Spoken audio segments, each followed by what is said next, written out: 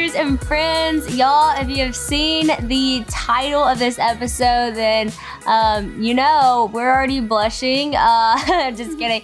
It can be an awkward conversation. It can be something that we shy away from talking about, especially in the church or just really anywhere, honestly. It's just an awkward thing to bring up. We were reminiscing on the first time I had the sex talk whenever I was probably like 9 years old. And I think I brought you your worst nightmare as a kid because I think most kids are like, oh, I don't really want to hear about this. Let's just forget about this. And I wanted to know everything about it. Yes. Whenever I asked you, it was just one night we were watching So You Think You Can Dance, and the judges kept going like, that was so sexy. And I was like, Mom, what's sexy mean? And you're like, well, it comes from the root word sex. And I was like, whoa, I did not see this coming. Okay, but we need to backtrack because I feel like I tried to tell you earlier than this. You did. And you just were like, no, Mom, I don't want to know. Yes, I did. You knew yourself pretty well. You were like, at a young age, I don't even know how old you were, but you came home and you said, like, you asked me something specific about it. And I was like, okay, well, do you want me to tell you? I need to, explain to you where babies come from. And you were younger and you were like, I started to kind of like go into it. And you were like, I don't think I want to know this. I'm pretty sure I said I'm too young for this. Yeah, you did. You did. So this was, you were like 8 or 9. We were watching So You Think You Can Dance, and you said, what does sexy mean? And so I was like, all right, this is my opportunity. I've been waiting for just open that door so I can tell you because that's, a mom, you know you're going to have that conversation at some point and you kind of just want to get it over with, honestly. So I just went straight in, and you were not my worst nightmare. Is actually, I loved your response because your first response was literally to laugh. You started laughing so hard you rolled off the couch. I'm a nervous laugher. Yeah. I totally laugh in the weirdest scenarios. I could not stop laughing. And I'm pretty sure you said these words. I would never have thought of that. I was like, I would have never thought of that. It was like, I never in my wildest imagination thought of that. Yes. And when I thought of where babies come from, that never crossed my mind. That was not what you thought. And so it was just so funny because most kids literally just say nothing. They're just quiet. They're like, all right, got it, Mom. I don't need to hear anything else. But you, on the other hand, laughed, fell off the couch, and then went on to ask me every question on into the night. I remember we moved from the couch to the bed, and then you continued to ask questions until you finally said again, okay, I think I don't want to know anything else. Yeah, I was like, okay, we stop here. This is good to know. But I'm actually really glad I asked you all those questions, and I'm glad that you told me that because I got to hear from my mom what sex is and what God's design for sex is. And a lot of people don't have that conversation with their parents, don't have that conversation with their pastor or with a mentor, and it comes from a lot of other places. To prep for this podcast, we did a lot of prep. All of these sticky notes are prep that we have just for God's biblical viewpoint of sex. But to prep for this, I listened to a lot of different sermons as well. So I'm going to go ahead and throw out some of those that I listened to because they were super, super helpful. I listened to Mike Todd's relationship series where he talks about sex in a container. I listened to Mingling of Souls by Matt Chandler, which is my favorite book on sex that Christian and I read when we were engaged and just gave us the most beautiful picture of what God intended for the wedding night and for your marriage. So highly recommend that. And I also listened to David Platt's biblical viewpoint on sex. And so some of these things that I'm going to share, even though I'm not going to directly quote them, are from that. And if you want to further this conversation and go look up some more things for yourself, those are some great things that I would recommend. But in Mike Todd's talk, he talked about how actually 80% of people found out about sex from their peers, television, or the internet. Wow. Which is really a huge number of people. Yeah. So most of you listening, you might have heard about sex from a friend. You might have heard about it from TV or the internet. And maybe that's why you have a skewed view of sex or a confused view of sex, or really you're just not even sure what you think about sex other than it is what it is. And so what we want to do is we want to share with you God's view of sex and the biblical viewpoint of it. And why we want to talk about this is because I don't think a lot of people even know what it is. I think a lot of people, when they think about what the church has to say about sex is don't have sex before marriage. Yeah. But that's not really helpful because that leads to asking the question, well, why? Why do we not have sex before marriage? And if you don't take the time to know why, then you're just going to do it because why not, Yeah.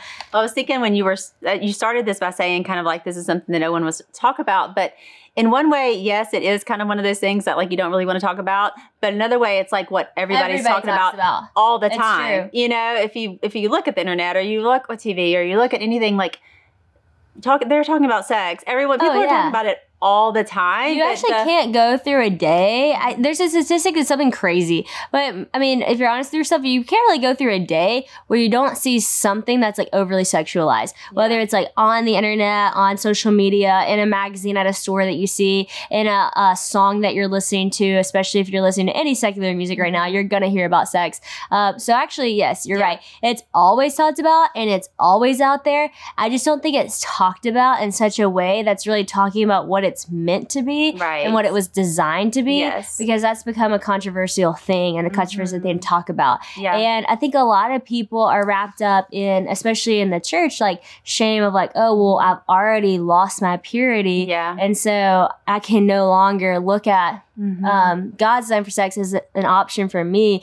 But I just want to go ahead and state from the beginning, I believe that's a lie because I think that some of us think, oh, we've lost our purity because, maybe we're not a virgin anymore. Maybe you've already had sex with other people. But I believe under the blood of Christ, all can become pure again. And God can restore that original idea and concept for sex in your life, whether you've had sex before or not. And so and you may have heard about sex from the church, and it may have been in a harmful way. There may be ways that the church misrepresented God's word, and I think that does happen a lot, and has happened. And so I know a lot of people have a lot of hurt because of that, because of things that were taught to them, or even if you grew up in Bible class or a Christian school, there may be things that were taught to you that actually aren't really what God's word says. And so that is why we, always want to go back. Like we always want to like go straight back to God's word, because you can listen to a sermon or you can read a book or you can do that. But unless it is directly goes by God's word, then, you really have to test and approve whether it's from God. Absolutely. And I do think that there have been so many harmful things put out from the church when it comes to sex. And if that's brought shame to your life, I just want to say that is not the message of Jesus. That is not the message of the cross. That is not God's intention for sex. And so if you've heard an analogy that was horrible, we're actually going to talk about some of those horrible analogies. If you've heard things spoken over your life that alluded to anything other than the power of the blood of Jesus can heal you and restore you of all things, and it's not truth. And so we're going to go over just some of these things that we've written down. One of the things that I do want to talk about, though, the beauty of looking into God's perspective of sex, is that it has been the same concept since Genesis 1.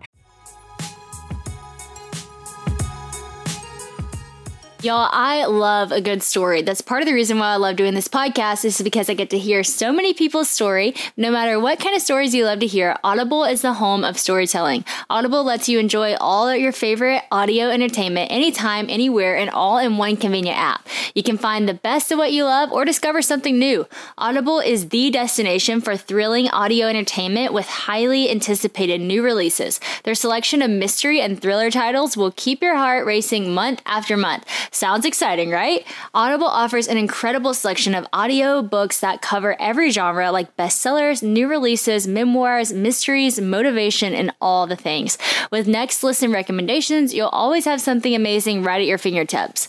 Members also get full access to a growing selection of included titles, Audible originals, and podcasts. You can download or stream them anytime you want. With thousands of titles, Audible Selections makes their membership totally worth it. Plus, Audible members can pick and keep one title every month from their entire catalog. I am so excited about diving into different kinds of stories, and I never listened to like mystery or anything like that, but my sister and brother have been telling me about all these mystery books they're into, and one of the ones they recommended is The Last Thing He Told Me by Laura Dave. So I'm about to be jumping into that title and seeing what it's all about. New members can try Audible now for free for 30 days. Visit audible.com/woe or just text WOE to 500-500. That's Audible, audible.com/woe or text WOE to 500-500 to try Audible for free for 30 days.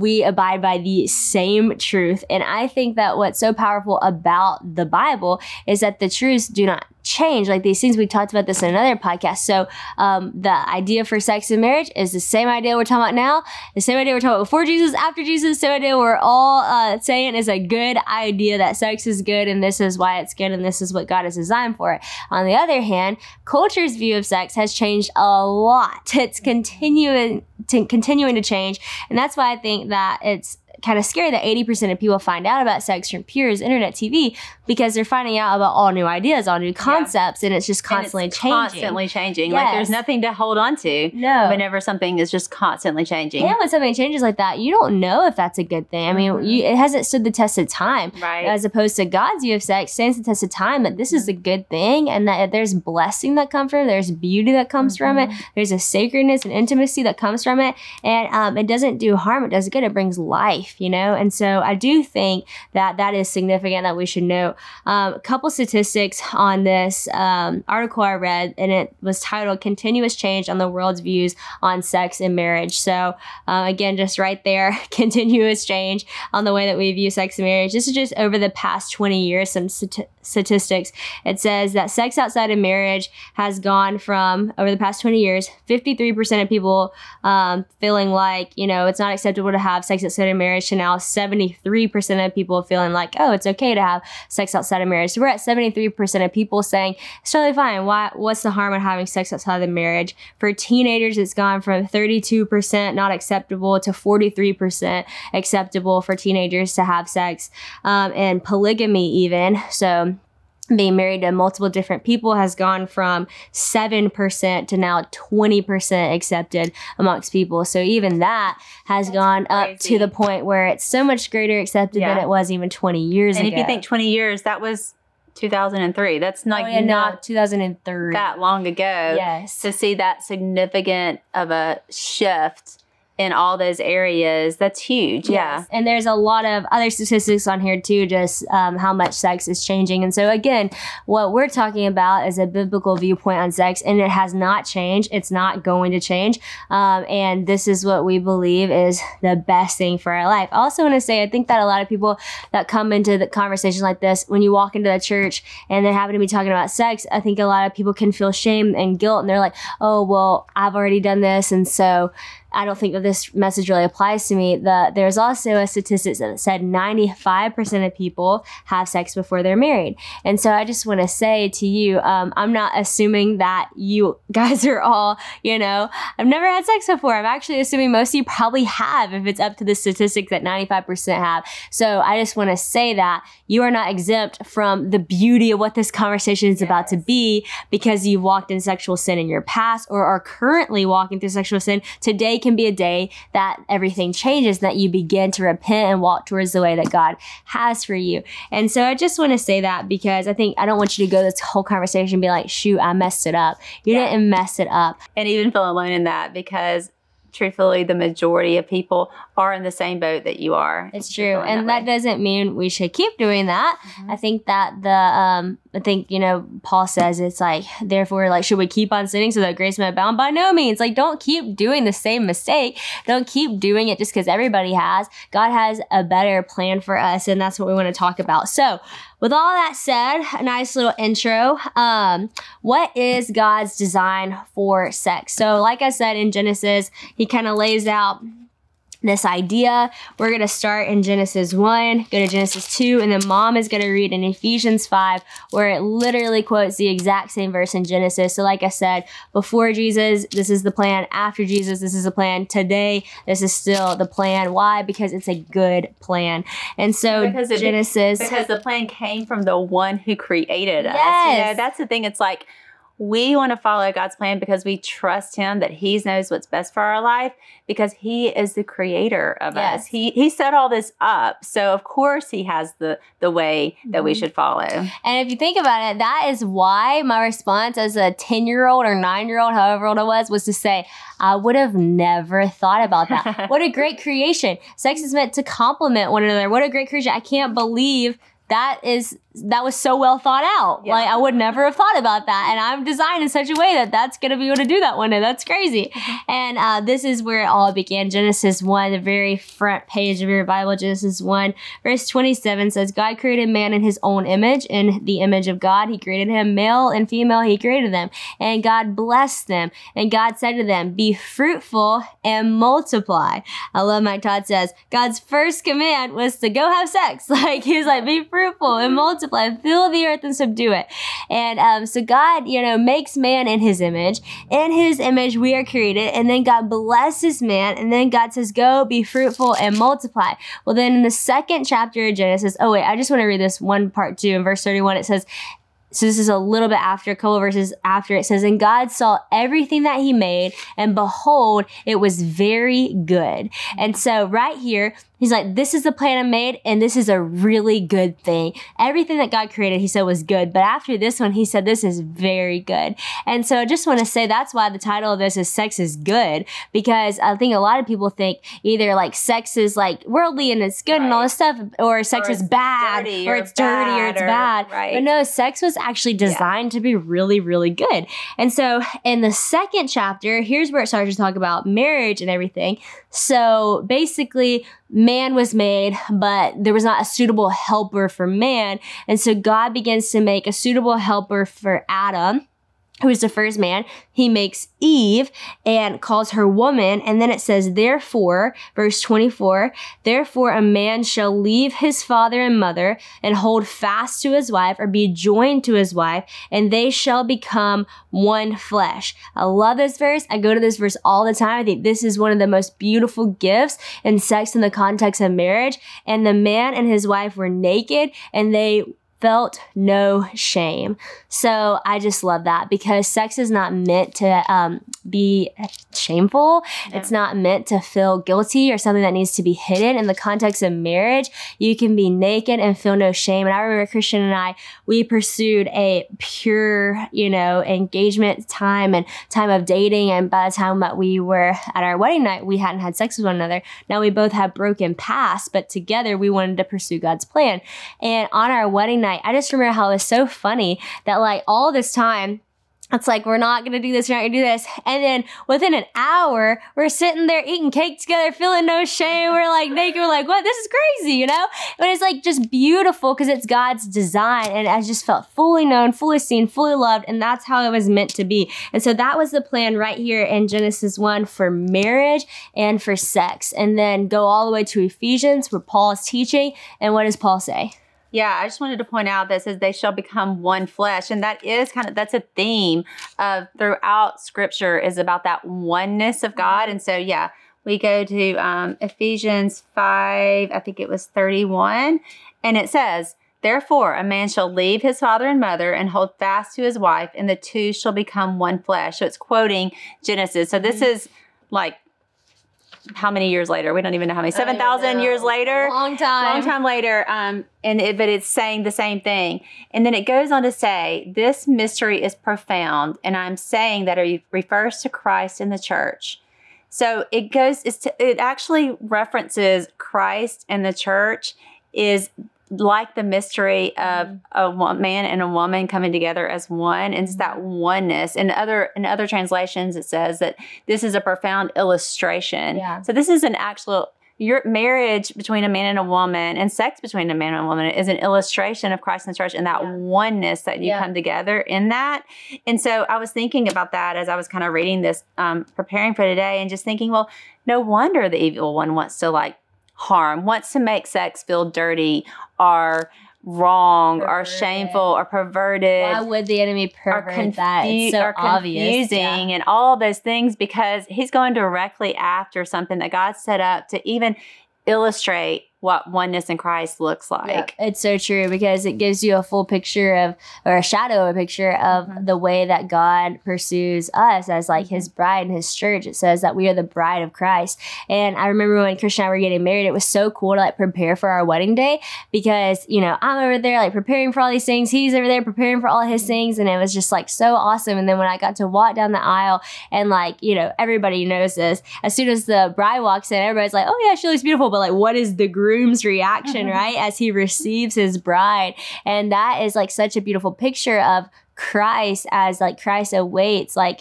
the bride, his bride, as us, as the church. And when it talks about wearing white and the purity of white, that's why wearing white on your wedding day represents purity. And so again, like we're going to get to this later in the conversation, that we can still be pure even though we've sinned and fallen short of the glory of God. Because here's the thing, Romans talks about this: for all have sinned and fallen short of the glory of God. So whether you had premarital sex or whether it's something else that you sin with, we all are under the umbrella that we all are really impure when it comes against the glory of God, except for the power of the blood of Christ. And so this is such a beautiful picture of us getting to be the bride of Christ, just like the wedding day represents, just like marriage represents a covenant relationship. I mean, outside of a covenant with God, I mean, the only other covenant you really have is with your spouse, you know? And so this gives you a picture of that, an illustration of that. So of course, why would the enemy come after this and pervert it and make it all crazy and lustful and, you know, all the things that the enemy has made it? Because it takes away this beautiful illustration, this view of what our life with God looks like and what our life with Christ looks like. Matt Chandler talks about this, and this is why Mingling of Souls is one of my favorite books about sex, is because he's basically talking about how sex is not just a physical act. It's not just meant to be physical. It's meant to be the mingling of two souls coming together. It's more than just a physical thing. It's an emotional bond. It's a spiritual bond. It is a physical bond as well, but it's so much greater than that. And that's why it is so powerful. Yeah. And so outside of marriage, it can do a lot of damage because you're not in covenant. Yeah. So therefore, you can have sex and have this emotional and this physical and this spiritual bond, but then you have no promise for it to be kept. And so when they leave, it's like heart-wrenching. It's because your souls are mingled now. They're separated, and it's hard and it's confusing. But I think that's one of the biggest lies that the enemy does tell us today. You know, what you see on television and what you read in books and all the things, it's like that lie that sex means nothing, that it's just something you can do and forget about, and the next day it doesn't matter, it doesn't mean anything. And I think deep down we all know that's not true, you know, but we want to pretend like that's true. We want to live like that, but deep down we know that that's not true. But I think it has, you know, it has consequences that are emotional consequences, and also there's physical consequences. Like you could get pregnant out, you know, and be a single mom. There's transmitted diseases that come from sex with multiple partners, things like that are actual real life consequences. So this isn't like something that's just like, oh, there's no consequence to it. This is like, or playing a game or whatever. And I think deep down we all really know that, but that is a lie that I think the evil one really tries to tell us. Because if it bonds you emotionally, physically, and spiritually, then I think it has consequences for all of those things as well. I think it's damaging emotionally. I think it's it can be damaging physically and also spiritually as well, you know? And so I do think that that is important to know. It's like, why is this God's design? Why does God say only one man, one woman? Why? And here's the thing, like I always love to say this, like God does not give you a rule or a command to ruin your life. He gives you commands to give you the fullness of life. And so if God ever gives a command that feels harsh or that feels, I love David Platt, it feels negative, then what God is doing is he's either trying to protect you or he's trying to call you to something better. So either God is trying to protect you from something or he's trying to call you to something better for something. And so God's boundary lines are never to harm you. Obviously, God's boundary lines are to protect you. And it's a beautiful thing to be under that. And I think as we just talked about, you know, the world's going to say, oh, well, it's just for your satisfaction. It's just for your pleasure. Like, do it. You do you. It's going to feel good. It's going to be good. All these things. What's the harm in just one night or whatnot? But, you know, we are a people that are created just to be satisfied. We aren't a people created for satisfaction. We're a people created for love, and we are a people created to be fully known and to be fully loved. And so even when we engage and indulge in that satisfaction, we might find like a temporary moment of satisfaction or a temporary moment of feeling good. But in the end, it does not lead us to life. It does not lead us to feeling good. But to be fully known and to be fully loved, that is what actually leads us to the fullness in the context of marriage. I love Song of Solomon paints like a beautiful picture of marriage and the wedding night. And this is what the book Meaning of Souls is all about. And it's just so beautiful because, you know, when we look at like sex in our culture, yes, everyone will say, well, it doesn't matter. It's fun. It's good. But then think about all the problems that we have with sex in our culture, like the Me Too movement, you know, like how many women have been damaged and have been harmed, and men, from just abusive sex and sexual things and perversion and all these different things. We have like all these things in culture that actually show us the harm that this does when it's not done, handled properly. But Song of Solomon paints this beautiful picture of this husband with his wife on their wedding night, and it is so cool to read. And if you read it and you don't fully understand it, that's why I encourage you to listen alongside Matt Chandler on Meaning of Souls if you listen online or read his book, because he just like lays out exactly what it's talking about. And he pursues his wife in a sexual way on their wedding night with tenderness, with love, with care. He sees her fully. He acknowledges everything about her. He loves her. He does not push. He does not, he's not quick. He is just, there's just such an ease to it. And she is mutually giving it back. And it's just this like beautiful, beautiful thing. And like, that's the picture of what it looks like inside a marriage. It's not just like a quick, like physical satisfaction thing. It's not a selfish thing. It's actually a really selfless thing. And sex is looked at as so selfish in our culture. It looks like it's just for me, but in marriage, it's selfless and it's beautiful and it's done with care, which then makes you feel more loved, which is actually what you really desire. And so, yes, like, will it bring temporary satisfaction if you have sex outside of marriage? Yes, it will. Like, will you get pleasure from it? Yes, you will. But will it also do harm? Yes. But in marriage, there is that satisfaction, that pleasure, but then there is fullness, and there is the thing that your soul really craves, which is to be like deeply loved. Yeah. I was thinking about, as you were kind of describing that, like what Song of Solomon, how it describes sex and what it is really meant to be in a marriage. And, you know, I think a lot of people have experienced it in a whole different way than that. Like, you may have been hearing that and thinking like, I don't even know what that, I can't even imagine that, because you've experienced sex in a way that's harmful, that's painful, that is, abusive. You know, I know a lot of people experience childhood. I think it's like 1 in 6 or like 1 in 4 have experienced some kind of childhood sexual abuse. And so I know that a lot of you are probably listening and you've experienced it in a way that's harmful, that's abusive. And so that just sounds so foreign to you that you're like, I can't even imagine that. I can't even imagine that. But I just want to say to you that, like, what some man has done to you, or what you have, between the choices you've made as an adult that you have done to yourself, that does not mess up God's design for sex in your life. It doesn't. God's design for sex is good and is for you and can be for you, even if you've experienced the worst of the worst that this world has to offer in sex. I was just thinking about, you know, some people that I know, and I know their stories, and they have these difficult stories of childhood abuse, but they walk as adults with just like this beautiful purity and light, and they're in a relationships where they have that sex that is good and pure and beautiful. And that is what the enemy, you know, meant for harm, God intends for good, and he can still have that for you in your relationship, even if you've been hurt by sex in the past. You can still walk in purity because of what God's design is for your life. Yes, it's like in every other thing, I feel like, in so many other sins, it's like we know that we have forgiveness. We know, oh, we messed up, but it's okay because like the grace of God is so good over my life. But in this one, it feels like, oh, well, if we've done it, we've done it. Like, it's over. Like, we ruined it. It's like we can't get it back. But I want us to go into now, like, you can. So let's talk about some of the harmful analogies of the church. So there have been some terrible analogies thrown out that the church has thrown out as far as sex goes. I think when we've tried to handle the sex talk for people not wanting to just say it the way it is, they try to paint an analogy about it, and sometimes it just goes so south. And so I just want to bring up the rose analogy if y'all have ever heard it. There was a TikTok going around Matt Chandler did about the rose analogy that was so well handled that I love how he said it. And basically, this pastor Matt was at this church and this pastor came up and he held a rose and he was like, look at the rose. Isn't it so beautiful? And he was talking about like a virgin, basically, if you've never had sex, like how pure this rose is, like how beautiful this rose is. And then he's like, now everybody like pass it around the church. So like passed it all around the church. And then the rose came back to the pastor. And then he was like, who would want this now? Like, look how damaged it is. And like, he was just like so rude about it.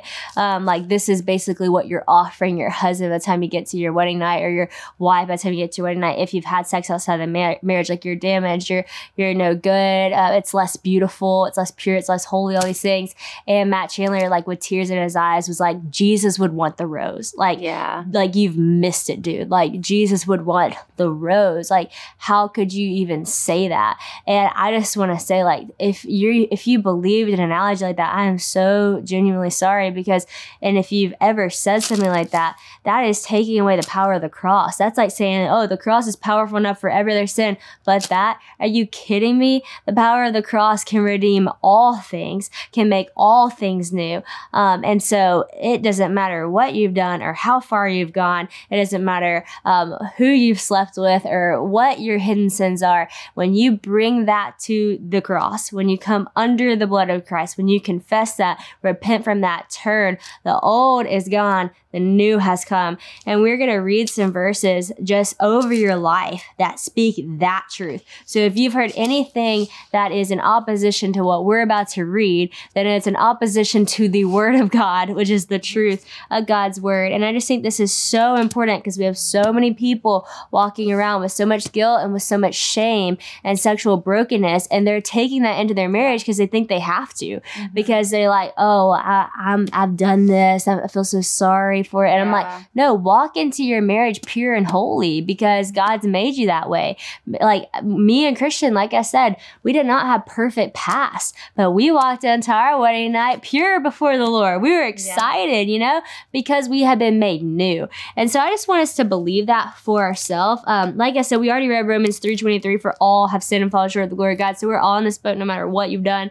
I'm going to read Isaiah 1:18. And then, Mom, if you want to go ahead and get Ephesians 1:7. The other day, I actually heard a guy was telling his story, and he and his wife, and they talked about they went through some really hard years, and he had really gone astray. And he talked about, you know, the sexual sin was a big part of that. And he said, I didn't even understand the scriptures about like purity of heart or blessed are the pure in spirit. I didn't even think that was like for me. Like that was not, it's like you read over he it. thought that was not even available to me. And he's like, now I know, because I have repented and confessed and turned and given my life truly to Jesus and allowed his blood to cover me. Like, I now understand what that scriptures talk about. There is a purity of heart. There is, I can have that. I can access that. Yes. That is not just for like someone else who has lived this pure life. This is for all of us. Yeah. I'm going to actually start with 1 John just after she said that. 1 John 1:9 says this. So this is it right here. If we confess our sins, he is faithful and he is just to forgive us of our sins and to cleanse us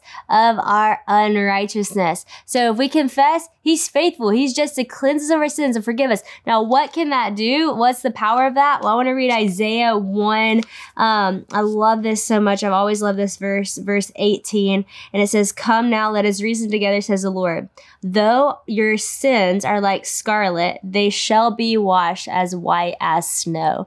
And I just love that like your sins are scarlet. Your sins are real, but they are going to be washed as white as snow. And I remember the first time I went on a ski trip after I got out of a really broken relationship, and I looked at the snow, and I just remember getting like emotional, like, whoa, like I've been looking at myself as like damage. I've been looking at myself as guilt and shame. And that is how God sees me, under repentance, under redemption, as white as that snow. And then get this, when the sun hits that snow, it like glistens. It's like the most sparkly, beautiful, it's like diamonds. And I'm like, oh my gosh, like not only does he just see me this pure, like look at it glistening and glowing in the light. And I just thought about like, man, when Jesus, like the Son of God, because of what he's done for us, when we're seen under the light of Jesus and the blood of Jesus and the cross, we are glistening as white as snow. And so what a powerful thing to believe over yourself. And that's not far out. That's in the word of God. That's the truth of the word. And Mom has some more verses to read as well. All right, Ephesians 1:7. In him we have redemption through his blood, the forgiveness of our trespasses, according to the riches of his grace, which he lavished upon us in all wisdom and insight, making known to us the mystery of his will, according to his purpose, which he set forth in Christ. So it's just about that. Yeah, it's Jesus' plan. It's God's plan for us, that Jesus would come for us, that he would offer us grace. And it's his wisdom and his insight. He knows it all. Yep. He knows everything. He knows what we've done. He knows what we've been through, but he came for us, and he wanted to die for us so that we would know the lavish love that he has for us. So good. Mm-hmm. And if you want to turn to 2 Corinthians 5:17, one of my favorite verses, and I'm going to read Acts 2, verse 38 over y'all. This is so good. Peter's talking, and Peter says, repent and be baptized, every one of you, in the name of Jesus Christ, for the forgiveness of your sins, and you will receive the gift of the Holy Spirit. And so I just love that so much, because it's like, hey, if you repent of your sins and you're baptized into Christ, like you're cleansed of all this, you're going to receive the gift of the Holy Spirit. And so there is nothing, no sin that like is going to exempt you from being cleansed when you come under the confession and the repentance and baptism, to then be able to receive the fullness of Christ. And so once again, like, you're not too far gone to get back to the original design that God had for you. You know, you're not too far gone to get back to the fullness of the picture of sex and marriage that God has for you. Yeah. 2 Corinthians 5:17 says, therefore, if anyone is in Christ, he is a new creation. The old has passed away. Behold, the new has come. So yeah, that's just that idea that you can be made totally new, a new creation. That makes me want to dance. I love that verse. I'm like, the old has passed away, the new has come. Thank God for that. And when you believe that over yourself, it will change everything about who you are. Yeah. That's how people show up, and you're like, what happened to you? And they're like, I met Jesus. And that's what it should be. It should be like a shocking change in people's life. And so, you can believe that for others as well. And that's the thing, is like, you gotta sometimes we hold it, like we hold it within ourselves, and then we also hold other people to it too, and not allow people to become a new creation, and allow that forgiveness to take hold. Forgiveness for yourself and forgiveness for someone else. Yes. And I know that happens a lot in relationships. For sure. I want to get to that for two things on this note. One, I think it is so important you stop right now and you believe this truth over yourself. So every verse we just read, I hope you take it personal. That's for you. That's for me to receive. If you are in a place where you can confess. Repent means to turn. Do the opposite. Don't keep doing the same thing. Turn to Jesus. If you've been looking at the world's way of sex, turn to the biblical way of sex. Turn to God's view for your life. And those are gonna require change, right? True repentance requires change. And that's when you're gonna see, change happen. But you're not doing it by yourself. Now you have the Holy Spirit inside of you to help you with self-control, to help you with the discipline of all those things. So believe it for yourself, act upon it for yourself, but also believe it for other people. One, I think it's important to believe it for yourself for this reason. Like I said, so many people go into marriage hanging their head low, feeling like, oh, well, I'm not the like beautiful rose that God, had me to be. I'm not in the fullness of whatever. No, like now you can be. Like you are restored and redeemed. You're pure. You're lovely. You're beautiful. Yeah. And so whether you are single right now and you're holding this for when you get married, you're dating, and right now maybe you've been having sexual relationships with your boyfriend. Like it's not too late to change. Even your engagement, change right now. Like come together on this and go into your marriage walking in fullness. Or maybe you're married and you've never had this, like Mom said, right now. Like believe it for yourself, make the changes that you need to make to go forward in peace and go forward in fullness. Now also, on the other hand, you have to believe it for other people, because I cannot even tell you how many friends I've walked through this with, where they're in a relationship and one hasn't had sex, one has. One has a crazy past, one doesn't.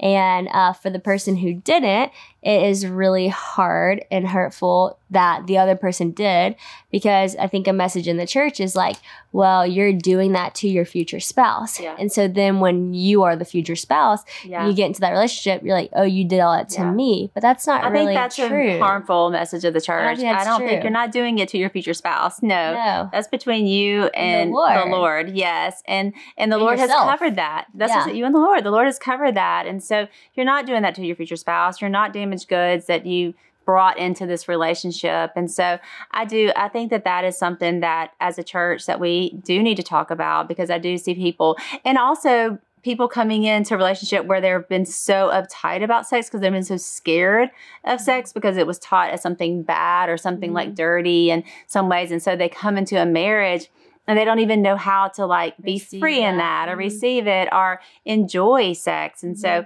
I do think having this biblical view that like sex is good. They're naked and they felt no shame. Yeah, it's meant to be in marriage.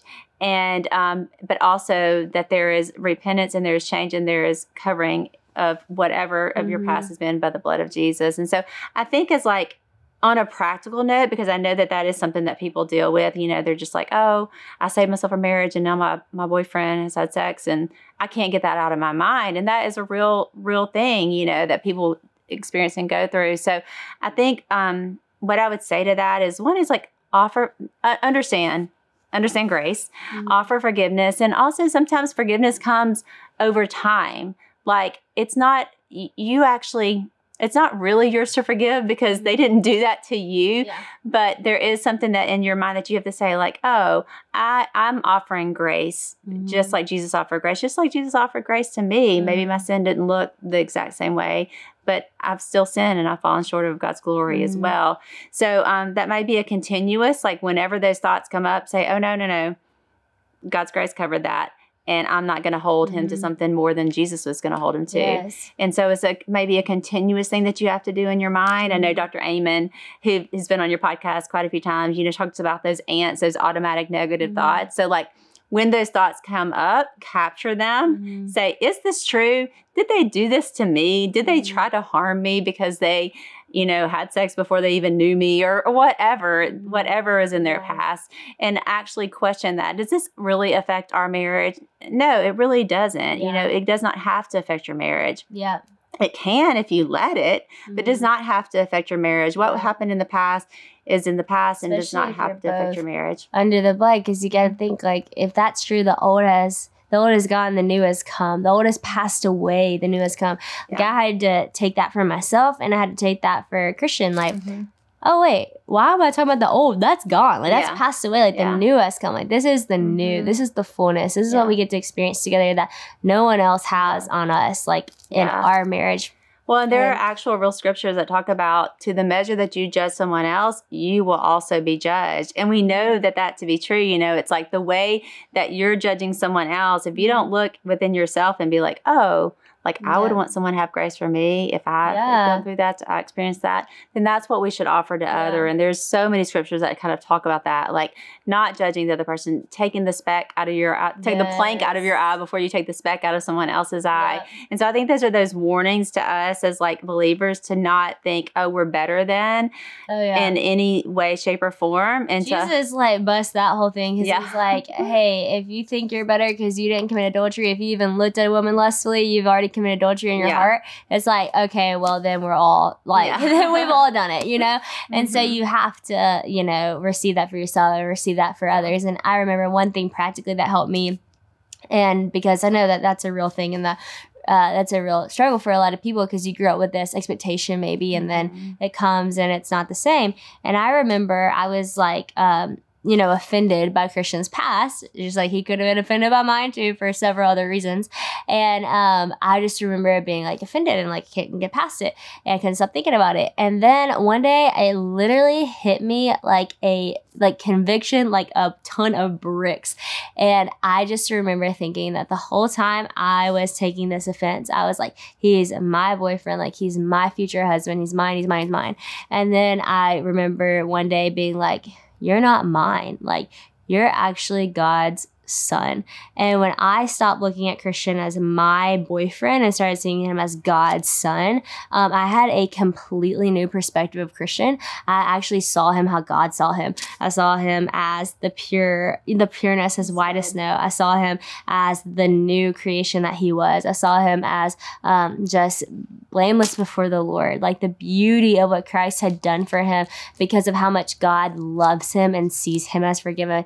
Just how he sees me. Like God sees me that way too. And like of all the things I've done, all the guilt I could hold, of all the shame I could hold, of all the brokenness in relationships I've had, like God God has this for me and God has this for him. And we are not each other's. We are God's first. And so because we are created in the image of God, because I am a daughter of God, because he is a son of God, and because we come under the blood of Jesus, in relationship together, we get to live in the fullness and the purity that God has. It is such a gift, and that's what God has for all of you.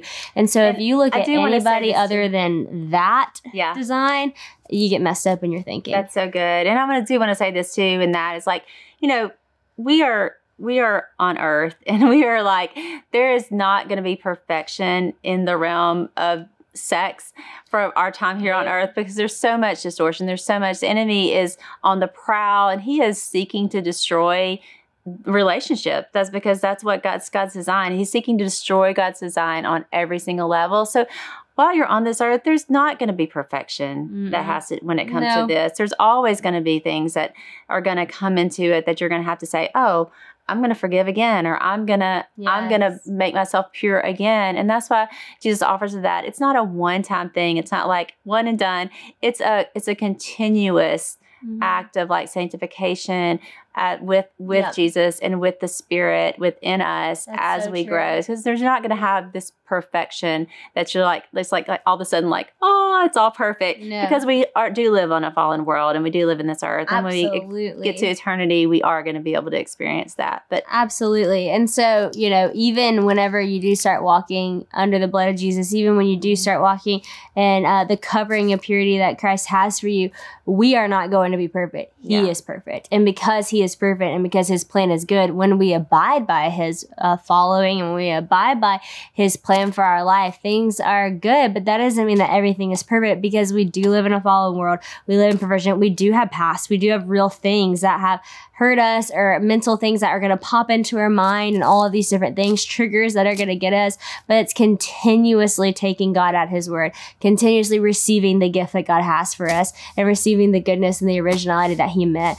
And so I hope that this helps you guys understand a little bit more fully what God designed for sex and marriage. And I hope that it, helps you get on a path to desire God's will for your life. Christian and I always say this, and people say, what boundaries did y'all have in dating? And we said, we didn't really create like certain boundaries, because we feel like when we created boundaries, we just got to the boundary line. It was like not a good thing for us, but we really just put the desire that we had for God's view on sex and marriage as like the desire for our relationship. And because we wanted that so badly, like that's what we sought after, that's what we did. And so, I just encourage you, it doesn't have to look like, don't do this, don't do this, don't do this. When you desire God over all things, that's actually how you're going to begin to make those better decisions for your life, because it's not about rules, it's about a relationship. And so hopefully this gets you on a good track of desiring God's will for your life, desiring God's plan for your future marriage, for your marriage now, for sex and intimacy and what that looks like. And hopefully also for those of you who have felt shame and guilt around this area today, you can receive the grace and the love of God, and you can become that new creation that God has promised you to be. And I believe this with my whole heart. I've experienced this for me. I've experienced this in my marriage. And I just am a huge advocate for God's way. And like I said from the very beginning, I love that it hasn't changed. I love the consistency of it, because I think that there is just such power and volume behind consistent things. And so thanks for listening to our sex talk. I'm sure this is going to spark a lot more conversation. I'm sure there's going to be a lot more questions, and we're happy to dive in. As usual, we love when we get feedback on what you guys want to hear about, and it challenges us to study the word a lot more for these topics. And they're challenging topics, but they're good to talk about. And I'm glad I have my mom here to add wisdom. I was like, this is gonna be really funny. People are gonna be like, sex talk with her mom, that's awkward. But I hope you can see that it's not awkward to talk about a beautiful thing that God designed. And so we're thankful for y'all. We hope you have a great week. We hope this is helpful for you and your friends who have had questions, your relationship that you're in right now. And we love you guys. We're so for y'all.